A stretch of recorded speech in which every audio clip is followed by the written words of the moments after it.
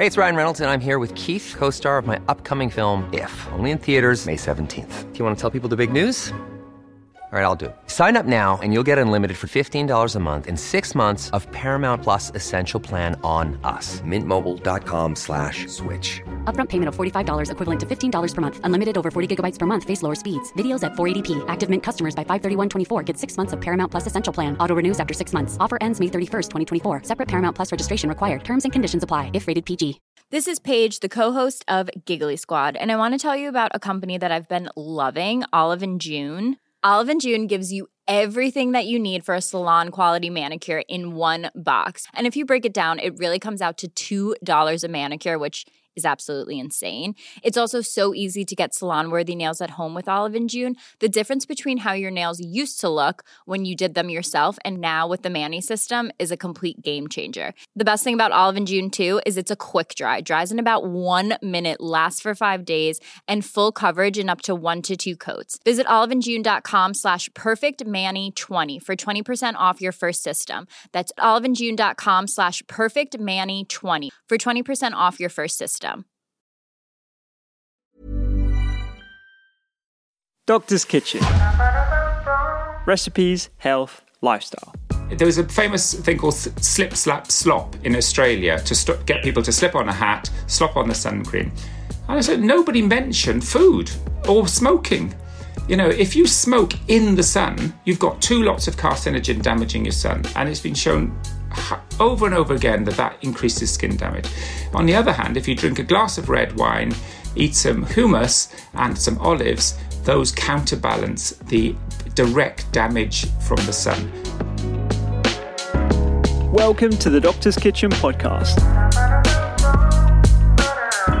The show about food, lifestyle, medicine, and how to improve your health today. I'm Dr. Rupi, your host. I'm a medical doctor, I study nutrition, and I'm a firm believer in the power of food and lifestyle as medicine. Join me and my expert guests where we discuss the multiple determinants of what allows you to lead your best life. I am so excited about today's podcast episode. Professor Robert is on the pod talking about his incredible new book, How to Live. I've recommended his previous books that have focused on the topic of cancer, such as Keep Healthy After Cancer. But this new book appears to cover every FAQ I've come across throughout the years of lecturing, speaking, and demoing across the country and internationally. I highly recommend this book, with over 500 references in the back, but explained in plain language in the text. Prof has really created a book that is super engaging and cuts through the noise, but it also tackles some of the most controversial topics in an open-minded manner, which I think is incredibly useful in today's misinformation environment. On today's pod, you will learn about toxins in food, chemicals in household products and whether to be worried about those, hormone disruption and what toxic load refers to, milk and cancer, xenoestrogens, which are synthetic estrogens, what they actually mean and how to avoid them, EMF and whether there's evidence of harm, that's electromagnetic frequency, the beauty and utility of colourful food, why the gut is central to health and well-being, and tips and actions for you to take today to live better. As a reminder, Professor Robert Thomas is a consultant oncologist at Bedford and Addenbrooke's hospitals, a clinical teacher at Cambridge University and visiting professor of sports and nutritional science at the University of Bedfordshire. He is lead of a lifestyle and cancer research unit, and he is also a medical advisor to the website cancernet.co.uk. This is a brilliant podcast episode. I really hope you enjoy it, and onto the pod.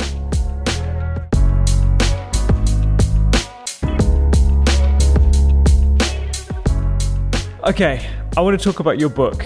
First of all, how on earth did you find the time to write this book? Because it is, if I could describe it in a word, it's comprehensive. You know, you've got over 500 references in this. And as I know, this is going to be the skimmed down version of the book. You must have written, upwards of twice the amount of content to get it down into here. What was that experience like? Well, as you know, you've written several books. It's satisfying because when you search for information and when you give a talk or write a paper, you really have to understand the subject quite well. So it's a good way of educating yourself in the writing process. I mean, fortunately, I've been doing lifestyle-related research for over 20 years and written a fair amount of papers, up to 100 papers on different subjects, whether that's exercise, polyphenols, gut health, sugar. I was getting so much criticisms from people saying you shouldn't stop people eating sugar, that obviously the only way to defend yourself is to write an evidence review so you can have an intelligent argument. So all that data was essentially there. We added some, and we had contributions from various people, like someone from the Royal Horticultural Society looking at the benefits of plants, etc. So I did get some great help from people. But it's the process of changing a medical paper into a book which is aimed at the general public is the challenge. And I wouldn't say I'm naturally gifted in writing, so that took a lot longer. But of course, it is through a publisher's, so they do cover your back and rewrite chapters of sort of scientific blah blah and convert it into lay language. So I was very grateful for that, and that's why I think it, compared to my previous books, it's much more readable.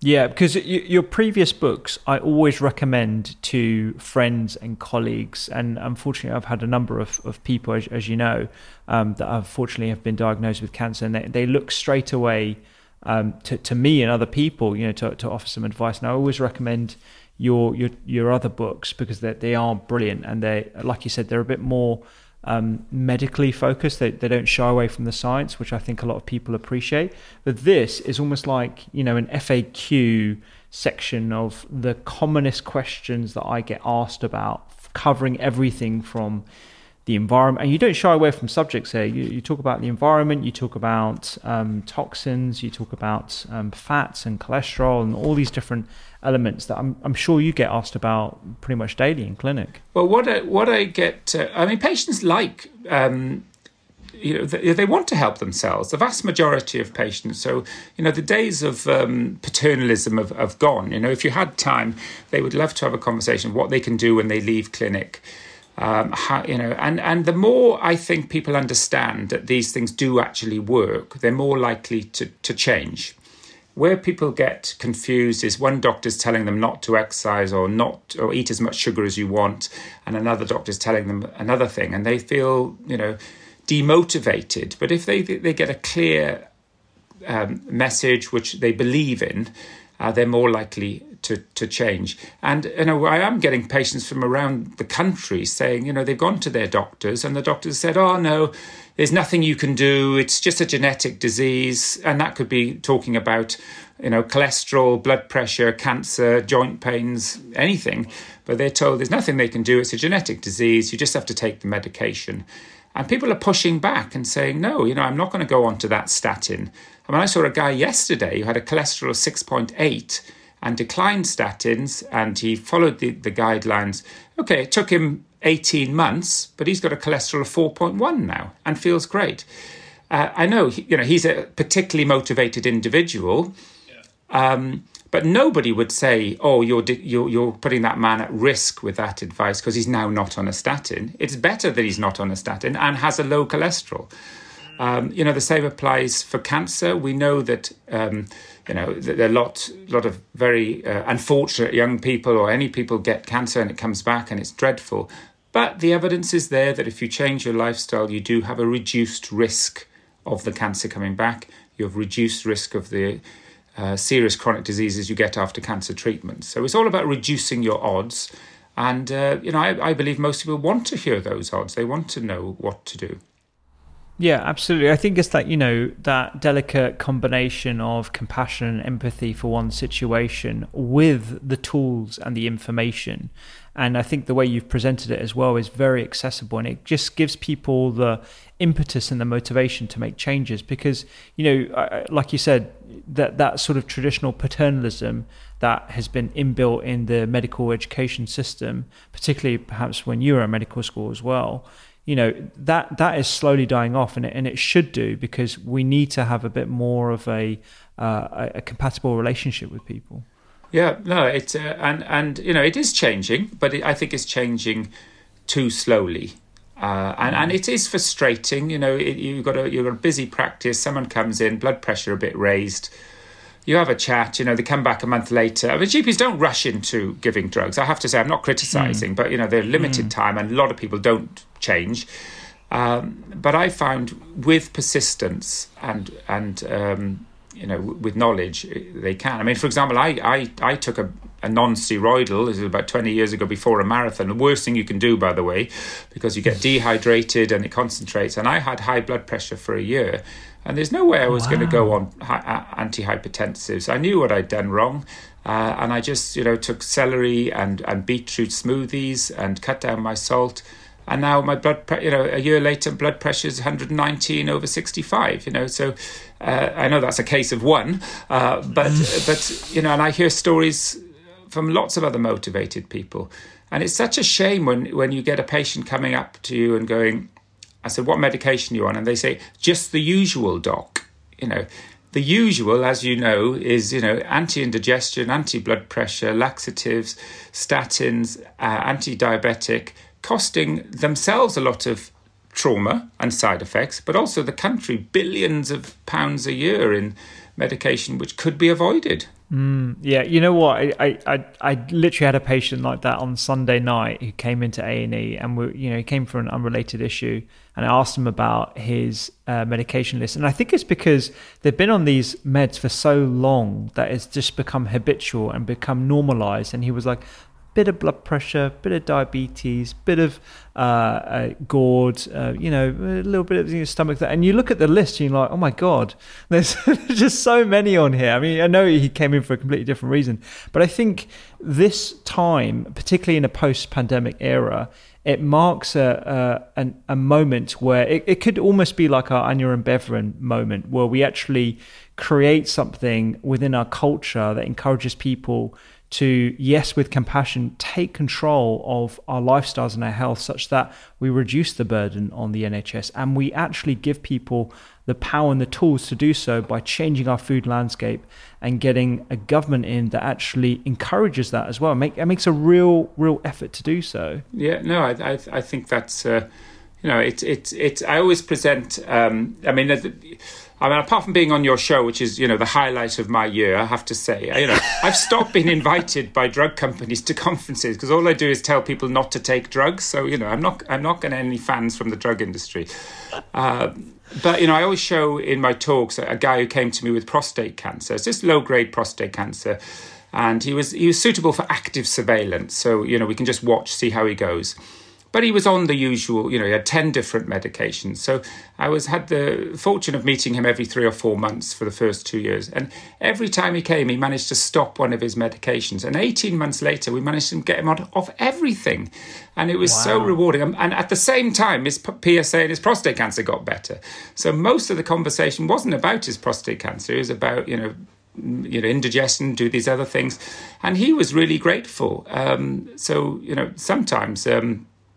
having a disease which gets you into the medical profession or seeing a doctor like yourself gives you the opportunity to sort of work on the whole picture, not just one of the issues. Because they're all related at the end of the day, aren't they? It's all chronic disease. Yeah, you talk about the relationship actually between a whole bunch of different lifestyle-related illnesses in the book as well. And I think, it's the challenge is scaling up that scenario that you've just described right there. And I think it comes down to, yes, a lot more medics talking about this as we are at the moment on this pod, but also giving people the tools and incentivizing it, and even subsidizing things like fruits and vegetables or cook-alongs, or all these different lateral thinking movements that we can't do at an individual level. We have to rely on a government level.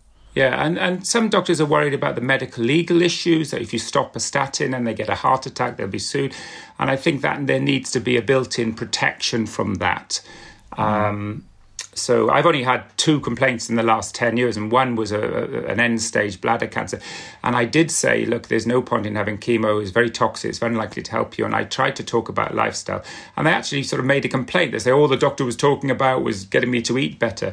Fortunately, that was upheld by the Ombudsman, and that was encouraging. But still, many doctors are sort of worried about stopping treatment, and if they then go on to develop an EASE. But that should be I don't think they need to be, but that should be emphasised in training. That it's you're not going to get sued if you don't start a statin or a blood pressure pill. It's perfectly appropriate to give the lifestyle, and lifestyle should be seen as an integrative part of the management, and are just as important or even more important. And I loved your comment about most of the lifestyle things we do prevent a disease which might be 10 years away.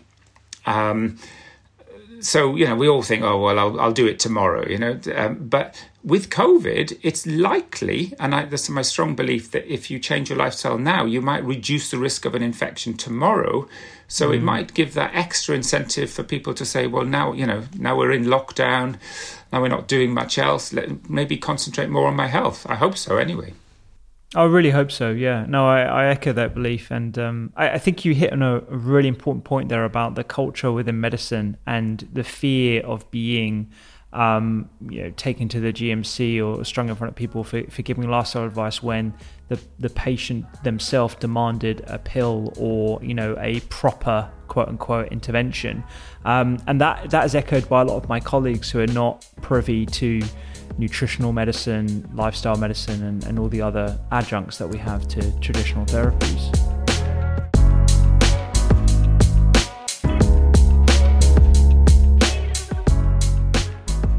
Let's talk about dietary toxins. I know I don't want to start because your book is very positive, and I love the title, How to Live. But you do start talking about dietary toxins, which I stay clear of because a lot of people might think, I'm scaremongering, whatever. But I think it really does warrant a conversation because a lot of people are not aware of where they lurk in food and what things we need to actually be a bit more vocal about when it comes to telling people what to avoid. So as you say, the advice in the book could really be split up into, what to do more of and what to do less of. And dietary toxins could be carcinogens or pro-inflammatory chemicals, or even things like processed sugar. Just coming back to your point about the title, you'd be surprised how many meetings we had about the title. I mean, really? I'm sure you know this with your 1, 2, 3 cook, which I love. Yeah. I think it's called 1, 2, 3 cook or something. 3, 2, 1. Oh, that's the one. Sorry. It wasn't meant to be, me sort of telling everyone how to live. It's actually, it was a bit of play on words. There's another popular book called How Not to Die. And I thought, well, it's not just about how not to die. It's how to live, without being on multiple medications, how to live without having a chronic disease, how to live with less fatigue, more ability to exercise. So that's what it's meant to be. It's not meant to be, a guidebook for life. But anyway, that's a side issue. So I hope people see that. So in avoiding toxins, it's quite fascinating. If you look on the WHO website or National Institute of Health website, carcinogens are a really major etiology of cancer, but other diseases like dementia, arthritis. And they're sort of, although we talk about them, I'm not sure how many people take them seriously. And they can stem from, how the food is grown, with pesticides, herbicides. So going on to organic will reduce that, although on a global perspective, I'm not sure how practical that is or whether it's needed. don't forget, it's then is the cooking process. If you get meat and burn it on a griddle, as you know, the fat is converted into carcinogens. If you get sugary foods or processed carbohydrate, then heat them to high temperatures in the oven, you get acrylamides, which are carcinogenic. So it's not just about the food themselves, it's how it's cooked. And then finally, it's how what you eat them with. I love a study from Maryland, which was a barbecue where they got half the sort of meals, which was the standard. You shove a bit of meat onto a barbecue, you fry it to smithereens, it's completely black. You eat it on its own, or maybe with some crisps and some sugary drink. And they measured you can measure a blood test which looks at the number of sort of potential mutations which have developed, and also the number of carcinogens. And that was almost 5 times higher than people who'd had a similar amount of meat, but they'd cooked it more slowly, they hadn't burnt it, they'd marinated it with herbs and spices, or in that trial, particularly rosemary, and they'd eaten it with a salad. So, it's about how you eat it, what you combine things with. So we're not telling to people, you can't eat this thing, you can't go for a barbecue, but just combine it with healthy things, which are the natural antidotes. And then the other category, of course, are things that you put in cosmetics. And, we can't do a lot about air pollution, perhaps, unless you move away from a main road. But you can choose to jog in a park rather than along the side of a road. You can reduce the amount of chemicals we use in the house, keep the windows open, have more house plants. So on a daily basis, there is quite a lot you can do to reduce your toxin exposure. Yeah, this whole concept of toxin load is something I think I'm learning a bit more about myself, because I don't use many beauty products. I might use a face wash and a moisturizer, but that's about it. But how much do you think we need to be wary of what we put on our skin, what we wash ourselves with, and the other products that we use in our household? I mean, it's probably become even more important considering the last year where we spent most of the time in our houses. Yeah. There's a lot of time. There's some very good data on this, and I think I quote one in the study where if you looked at, say, a shampoo or something which has got some parabens, or a deodorant's got a bit of aluminium, and you look at that on its own and you say, look, they're very tiny amounts of chemicals, and the data, there's no significant link. And it's true, if you just use that item with nothing else, the risk would be infinitesimally small. However, we don't, do we? We have a shower gel, we then maybe have a shampoo, maybe a deodorant, and there's a very good paper looking at as you just said, the toxic load throughout the day. And you combine that with maybe some phytoestrogens in your or xenoestrogens in your food, some aluminium or maybe parabens, and that total load has been investigated, and it's the total load which matters. And that's not published on the back of individual products. They don't often compare their product in combination with 10 others which are similar, and that's why they get by. That's why they don't get banned. But I always say to people, look, if you want to reduce, I actually make my own cream. I don't buy commercial creams. Hence, I've not been sponsored by L'Oreal to give a talk, obviously. So I just get, extra virgin olive oil and some essential oils and some unprocessed, there's like shea butter you can get, which has not been industrially processed, and just mix it up with some emulsifiers, and that's what we use. I use it on my kids who've got a bit of eczema, because it's got no polyphenols and no preservatives, no scent apart from what's in the essential oils. But of course they're very difficult to make commercially because they go off. They get fungus on top of them within 4 weeks. So I think it's important, and that's what I emphasize in the book.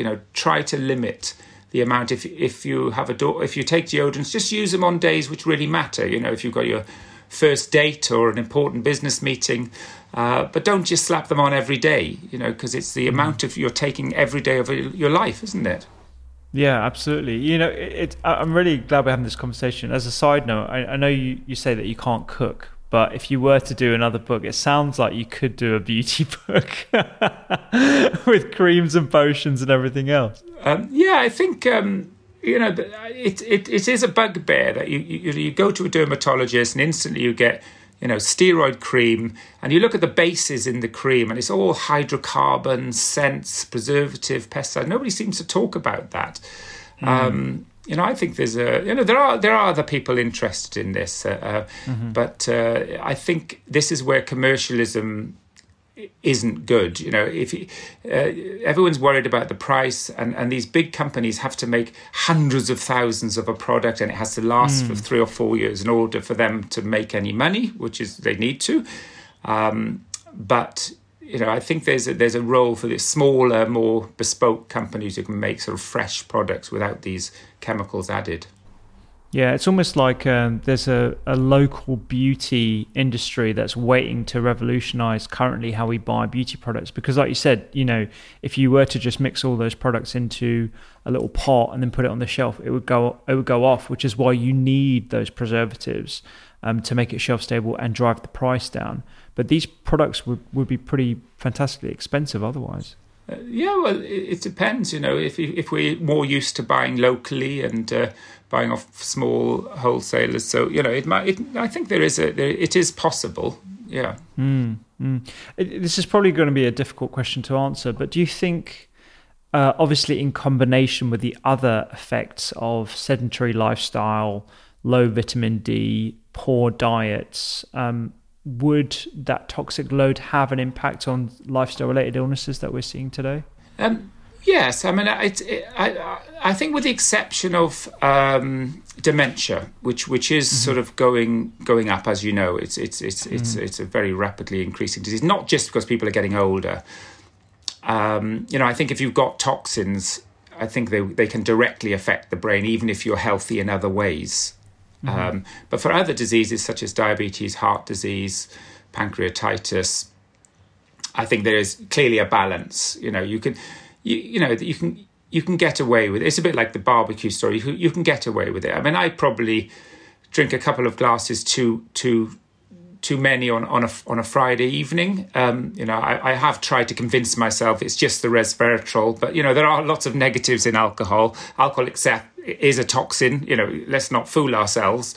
But it's a balance. If you eat that with if you have a good meal with it, and then you go for a run the next day, it's all about the balance. And getting the balance right, rather than putting people in a sort of on a pedestal and criticizing every move they take. And I believe balance is, and the same with sunbathing. There was a famous thing called slip, slap, slop in Australia to get people to slip on a hat, slop on the sun cream. And I said, nobody mentioned food or smoking. If you smoke in the sun, you've got 2 lots of carcinogen damaging your sun. And it's been shown over and over again that increases skin damage. On the other hand, if you drink a glass of red wine, eat some hummus and some olives, those counterbalance the direct damage from the sun. In fact, I saw a paper the other day saying something like dietary sunscreens, they're called.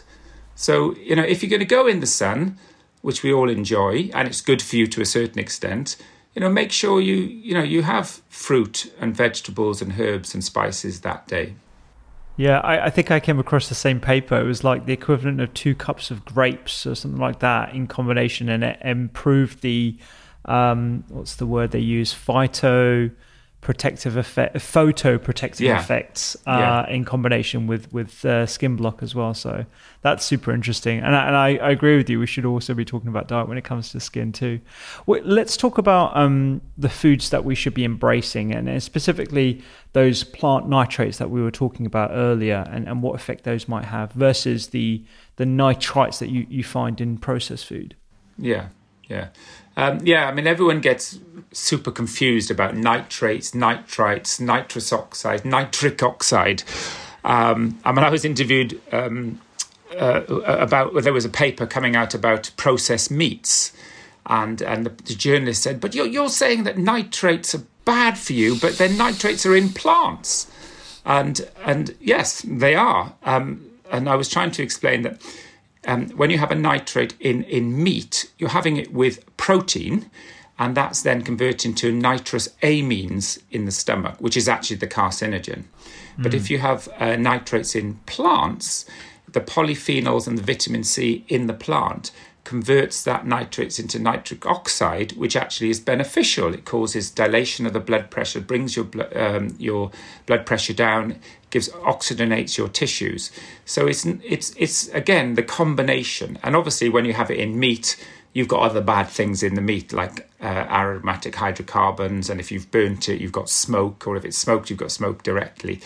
Nitrates aren't bad per se. And you've just mentioned, celery, beetroot, pomegranate. Those are particularly rich in healthy nitrates. So if you've got blood pressure problems, or if you want to improve your sports performance, those are the foods you should be taking. Yeah, I'm glad we clarified that difference, because it's something I get asked about a lot as well, and the way you've explained it is bang on. There's a lot of talk around lectins, phytic acid, and why they might be bad for you. I probably get a couple of messages 2-3 times a month actually about why am I using beans and lentils when aren't they meant to be anti-nutrients and removing minerals from your body, and how it's bad for you. Can you speak a bit on that topic? Yeah, I mean, I sort of locked my way in my office for about 2 weekends to try to get my head around this, because it is complicated.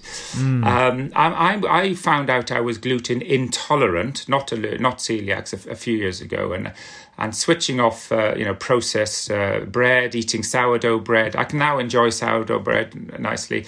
But then I noticed, and other people have noticed, that they were getting the same symptoms of bloating and tiredness if they weren't eating gluten, but they were eating like oats, which doesn't have gluten in.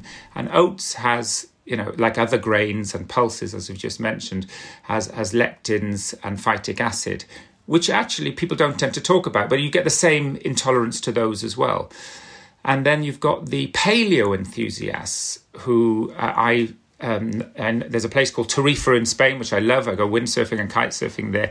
And there's a friend of mine there called Rowan, who's an enormous paleo enthusiast. So he's banned anything grains from his diet. And it's true, if you have an intolerance, it does give you a lift. But these foods, especially the grains, they actually contain, prebiotics, which help gut health.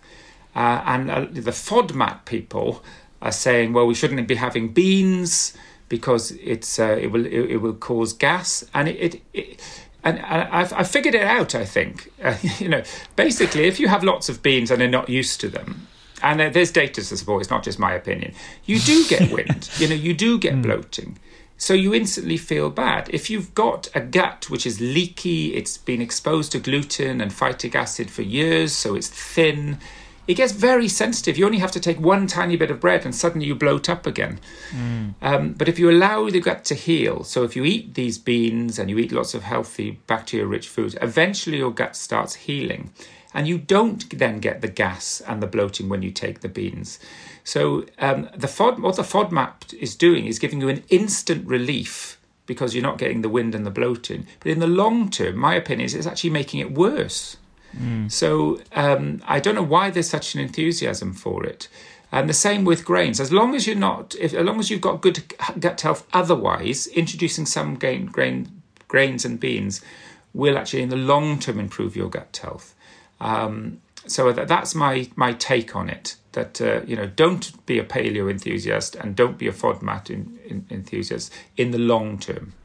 In the long term, exactly, yeah. And I'm glad we're talking about this because it's something I get asked about a lot. And I always pre-warn people that if they're going to start, eating chickpeas and beans and whole grains, and their starting point from the start line is a quite processed, refined diet, you've got to go slow, because you're going to know about it and everyone else is going to know about it as well in your vicinity. So you have to go very slow when starting a new diet, any new diet really, or a new way of eating. And otherwise you'll fall into that camp and you'll be led by certain advocates of different diets and say, well, you had these symptoms, if you take them away, this gets better, ergo you should follow this way for the rest of your life. And we're all on a continuum when it comes to our and it does work. If you say to someone who's not used to beans and they've been taking beans, they're getting bloated, and someone comes along and says go onto the FODMAP, you're going to feel better a week later, but you're not going to feel better 6 months later. Yeah. Let's talk about, you tackled some really heavy, we're not going to get a chance to go through everything, obviously, but fat, cholesterol, dairy, eggs, you talk about a lot of this stuff in the book. I want to specifically hone down on milk and cancer. I'm sure you get asked about this a lot in clinic. We have discussed this briefly before. What are your thoughts on milk and cancer? It's a tricky one because there's no randomized data giving half the population milk and half not. In the sort of 80s, there was this thing that, because the Asia don't drink milk and they have less cancer, milk is therefore harmful. So it's not really statistically valid. As we get older, we do tend to get more lactose intolerant. So milk will cause a sort of bit of an inflammation in your gut, which is not a good thing. We do know that milk has hormones. The cows are injected with hormones. They've got insulin-like growth factors, which are a bit concerning. They can drive cancer cells, etc. We also know that milk can be fattening. It's got cholesterol. So if you're struggling with your weight or cholesterol, probably not a good idea. And if you're overweight, you're more likely to get cancer. Mm-hmm. But, putting it into the category of a toxin is definitely the other, is too extreme. I mean, having a little bit of milk in your tea and coffee, having a cortado or a coffee with a small amount of milk rather than a massive latte, you see sometimes like a pint of coffee. And also if you actually look at the large cohort studies about milk, if you look at the data carefully, if you take out cheese from the evaluation, which is generally beneficial, it was really just the whole milk seemed to be the thing which is edging on, especially if you have too much, on the harm. Because, in fact, there was one study which showed if you excluded ice cream, for some reason ice cream was not harmful, but anyway, I won't go there. But certainly if you process cheese, especially cheese which has been matured or fermented, there's vitamin K2, the lactose has been broken down. They tend to, as long as you don't eat too many, they tend to be beneficial. So I actually encourage people to take a little bit of cheese, which tastes nice as well. As good for bone health, and it doesn't. The evidence isn't strong at all that it causes cancer or risk of other disease in moderation. Yeah, so I suppose it goes down to those things that we were talking about earlier about how the food is produced, what you're eating it with, and what the rest of your diet looks like as well. I always talk to people about milk and cancer and saying that basically it has mixed results and there's no one way either way, but I certainly wouldn't advise having like gallons of it like you just described there. And there are lots of different alternatives for people who don't want to consume milk for whatever the reason might be, which are fortified with B12, iodine and calcium too. Estrogenic effect. You mentioned xenoestrogens before, and estrogen. I wonder if we can clarify where we tend to get xenoestrogens in the diet or the atmosphere, and what impact that might have. So phytoestrogens are estrogens within food, like soybeans, chickpeas, and most studies show they're beneficial. And there's been some large studies. Xenoestrogens are chemicals which are usually man-made, which are estrogenic. And they act on the estrogen receptor very different to the phytoestrogens. The phytoestrogens tend to sit on the estrogen receptor and actually reduce estrogen. It's called down signaling. So effectively, they're reducing the impact of estrogen in your body. Xenoestrogens sit on the estrogen receptor and literally switch it on. So the effect of estrogen in your body will dramatically increase.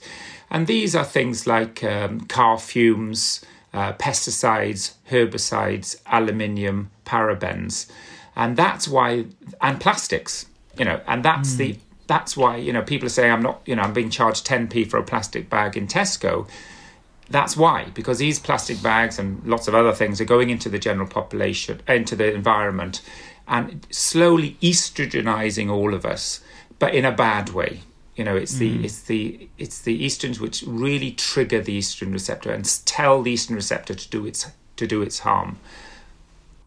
And on that note, you mentioned pesticides there. Is that an argument for organic food? I mean, I know it might not be practical. I mean, neither of us are farmers here, but you know, if we were to design an agricultural system that removed pesticides, herbicides, and all the other potential toxic effects, would that be something that we should be looking at? I think so. I mean, as you know from the chapter in the book, there's lots of other benefits for the environment of growing organically, like having natural hedgerows with more insects and blah, blah, less soil erosion and all those other things. But purely on a health basis, there's not many trials or randomized trials which show organic food actually produces less illness than standard foods. There's a couple which I've listed.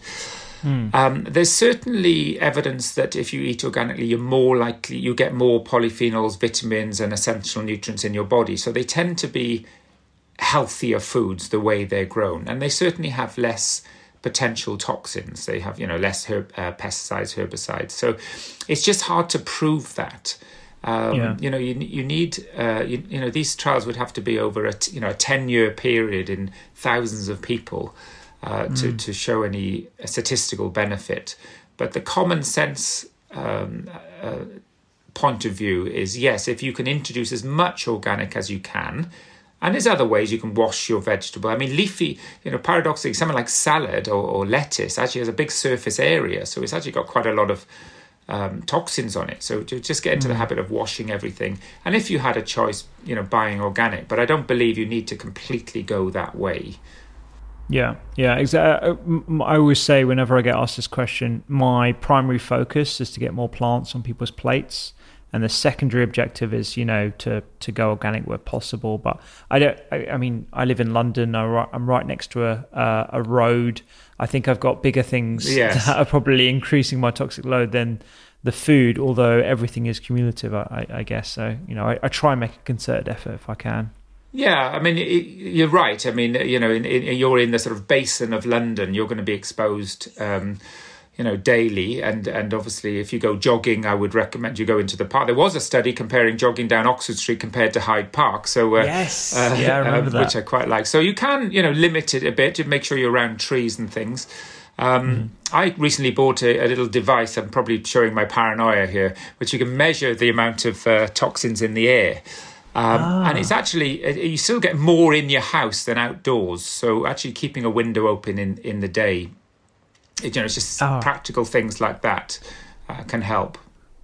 I'm going to have to get that device. I'm just fascinated to know what the state of my household is. Well, you can have mine, because what you get paranoid for the first year and then you ignore it completely. And they're quite expensive. But it is quite, you know, it does show quite clearly, you know, if you're using household, you know, furniture polish or dishwasher fluid, you know, you see a peak in these things which we're breathing. Whereas if you have, you know, a clean house, get rid of the dust, keep the windows open, it does reduce it. So there's lots of little things you can do, but it's very hard to prove really if that's going to stop your risk of, you know, dementia 20 years later. It's just about trying your best in all parts of your life. You know, breathe what you breathe, exactly. what you eat. Just changing a few things, you know, if you could categorize them according to your washing up, your beauty, hygiene, you know, keeping plants, and you've got a beautiful list of plants to keep in your bedroom and stuff as well. So, you know, there are a few things that you can do. Yeah, exactly. Eggs. So eggs have gone up and down in favor depending on who you speak to. I've had a number of different opinions on the podcast in the past, so you know, I like to get opinions from everyone, whether they be vegan researchers or doctors or people who are of a different persuasion or low carb, whatever. So considering the amount of work you've done for the book as well, what is your perspective on eggs and whether they're something to keep in the diet or something that we should radically remove in the same way we would remove a carcinogen. Yeah. Again, like you, I was confused with it, and that's why I think I've done half a chapter on eggs, because, I mean, having designed or looked at very large cohort data, we've recently published one looking at tea, for example, showing it was beneficial, but it's incredibly complicated to analyse these large data sets. And a lot of them, the last 3 I've noticed with eggs, have grouped eggs together with meat. So, and the headline comes out as eggs are harmful. But if you actually read it, you say, no, they didn't look at eggs on their own. They looked at eggs, dairy and meat as an entity. And there was only the journalist or the way it was emphasised, they said. And anyway, so then that sort of prompted me to think, well, the data isn't strong anyway. But there was, for example, there was a study saying more than 1 egg a day increased your risk of prostate cancer. But again, that was one. Yeah, that was linked with meat. But even if that was true, then you look to see what is it in eggs which could be harmful. Well, the yolk is a little bit fattening. So if you're overweight, I see patients from all parts of their cancer process, including some, unfortunately, who are quite ill and losing weight. And we know that having low proteins in your bloodstream is very bad. So egg whites, for example, is an excellent source of protein. So I'd strongly say, look, if you don't want to eat the yellow, at least eat the egg whites. But the bottom line is there are chemicals in eggs which are pro-inflammatory. They can increase gut inflammation, which, as you know, and we've talked about, is a bad thing. It causes leaky gut and all sorts of things. But if you eat an egg with foods which are anti-inflammatory, and the trials support this, that if you look at the patients, if you do the subpopulation in analysis where they've eaten eggs but eaten lots of spinach and other things, there's no increased risk from them. In fact, there's a benefit. So it's the same thing we've all been talking about. If you're going to have eggs for breakfast, don't have it with bacon, sausages, black pudding, white pudding. You have it with, wilted spinach, a little bit of sprinkled pomegranate, mushrooms, tomatoes, coriander, and then you get the benefit of the eggs, and any slight risk associated with completely be overtaken by the other things. So it's all about combining the eggs with other things. But yeah, that's I think the solution. Yeah, absolutely. I think because dietary studies are so hard to do, we tend to look at things in a singular way, whether it be an egg or a particular supplement or one type of food. Whereas that's not how we eat. We eat food. We eat plates of food. We eat combinations of food. And I think it's that synergy, which is really hard to study, that often gets forgotten with these things. So yes, if you look at egg, you can describe it as high in choline and B12 and bits of vitamin D and good protein, and there's some inflammatory elements as well. However, when you combine it as part of that plate that you just described, you get the benefits and you mitigate any potential risks. Absolutely, well put. Yeah, great. Well, I'm glad we got to that. And whether you choose to eat eggs or not, it's up to you. No one here is saying you have to eat eggs, but I think similarly you shouldn't be put off eggs because of some of those headlines. One for the vegans and one for people who eat 100% plant-based is plant protein and bone health. There are some benefits to be associated with plant proteins, right? Yeah, absolutely. I mean, in terms of, osteoporosis and osteopenia is very common in the UK. Vitamin D deficiency is common, and certainly after cancer, you're more likely to get osteoporosis. And strangely, people say, well, I'll have a steak to improve my bone health. It doesn't. It's in fact it probably harms it a little bit. So yeah, plant. There's loads of EPIC studies. I can quote you 10 studies. All show that the more plant proteins you eat, soya, chickpeas, beans, they're the things which protect your bones. Gut health is one of the biggest factors for protecting your bones as well. So so the vegans, one up for the vegans on that side. The only thing about vegan is the B12 is the biggest concern. And I was doing some research, I was reading other people's research on how to increase your B12 if you don't eat meat. And obviously seaweed does have some B12 as well as iodine, which we also need to increase in our diets, otherwise we'll all get goiters like we did in the 2 centuries ago. you've just got to be careful with the seaweed foods that it is, and the spirulina and all those things, that they are, they're wild. If you put them into these big vats and just feed them sort of nutrients, you think you're getting something healthy, but they don't actually produce B12 in that way. It has to be sort of wild seaweed and wild. Interesting. Those I can't remember the name. The algae, wild algae. That's the one. Yeah. Do they bioaccumulate as well in terms of toxins in the sea, or is that just fish? That's the negative. And people, I've had those questions saying, "Well, you're telling me to eat seaweed." I mean, I'm from South Wales, and we used to love lava bread. I have to say, I wouldn't touch any lava bread from the Bristol Channel anymore. Seeing the colour of the water, so it is true. I read one study about, it's mainly on the surface. So if you wash them, you do significantly reduce the number of pollutants which are in them. It's not absorbed into the plant as much. So it's really important to wash your seaweed. And try to get them from better sources, I suppose. And I'm not really skilled on knowing where they're from, but certainly, the Atlantic and the western coast of Brittany and places like that. That's where the lava bread, for example, which is a seaweed, comes from now, and I would trust that better. On the subject of the environment, we had a lot of scaremongering around radiation towards the start of the pandemic, and whether coronavirus is related to mobile stands and all that kind of stuff. Are there any concerns with regards to EMF and radiation and overall health, and are there things that we should be doing pragmatically to reduce any potential risks? I've been looking a lot at that, and through oncology for 30 years, that's coming up regularly in terms of whether it's a cancer risk. The data's pretty poor, to be honest. There was some very high frequency masks, actually in Italy, where they did show a link between certain leukemias if you live very close to them. Obviously the mobile phone issue, whether you're more likely to have a brain cancer. There's, to be honest, nothing's been established, to be honest. It doesn't really produce radiation, it's more radio frequency. They have found brain damage, heat damage, in fact, if people use the phone a lot. So it does make sense to use, use headphones when you can. But it's not really been established, to be honest. I'm not saying it will never be established, but at the moment there's not strong evidence. There's anecdotal reports. There's some women who put their phone in their bra.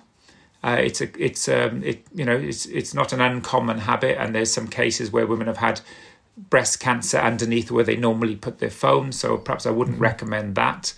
And they say men shouldn't stick it down the front of their trousers. It's all anecdotal. But it sort of makes sense, really, doesn't it? Just to sort of keep it away from your body a bit. Yeah.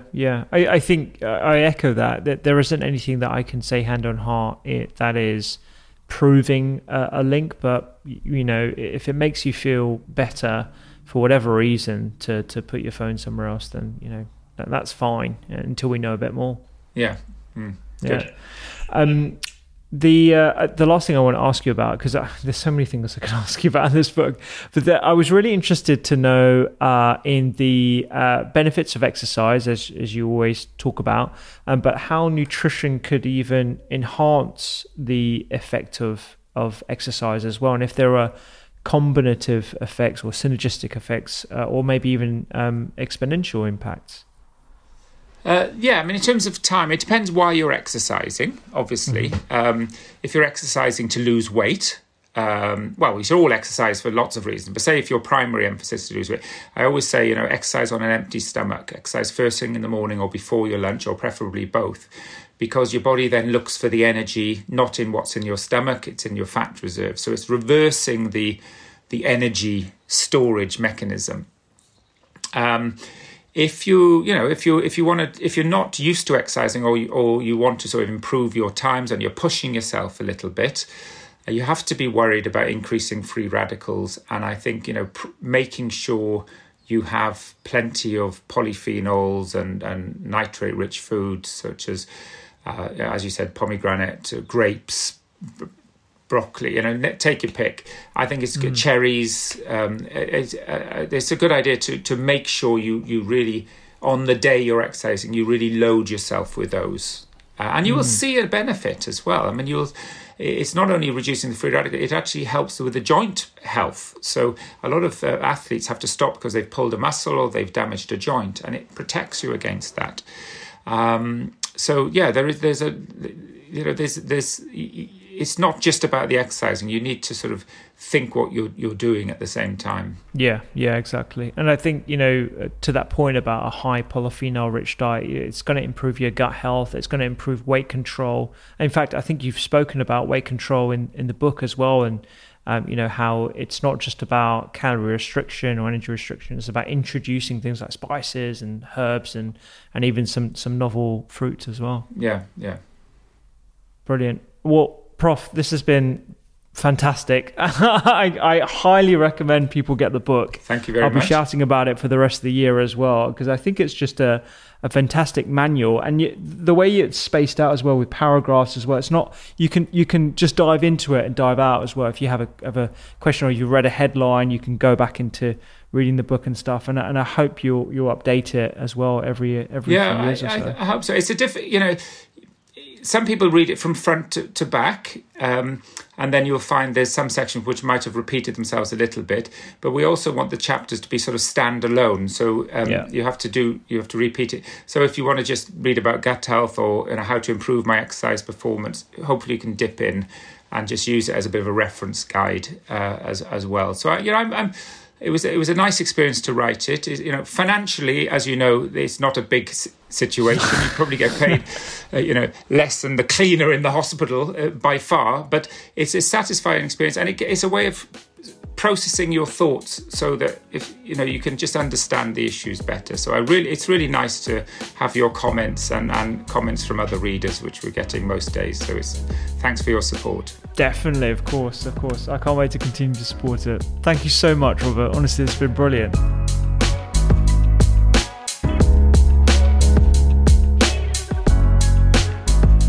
Thank you so much for listening to today's pod. I really do hope you get a copy of How to Live. It is a fantastic resource.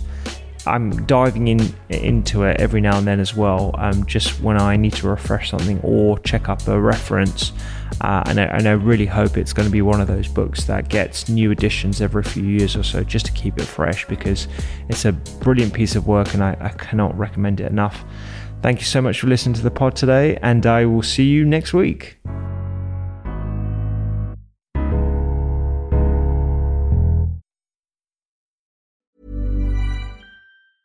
Even when we're on a budget, we still deserve nice things.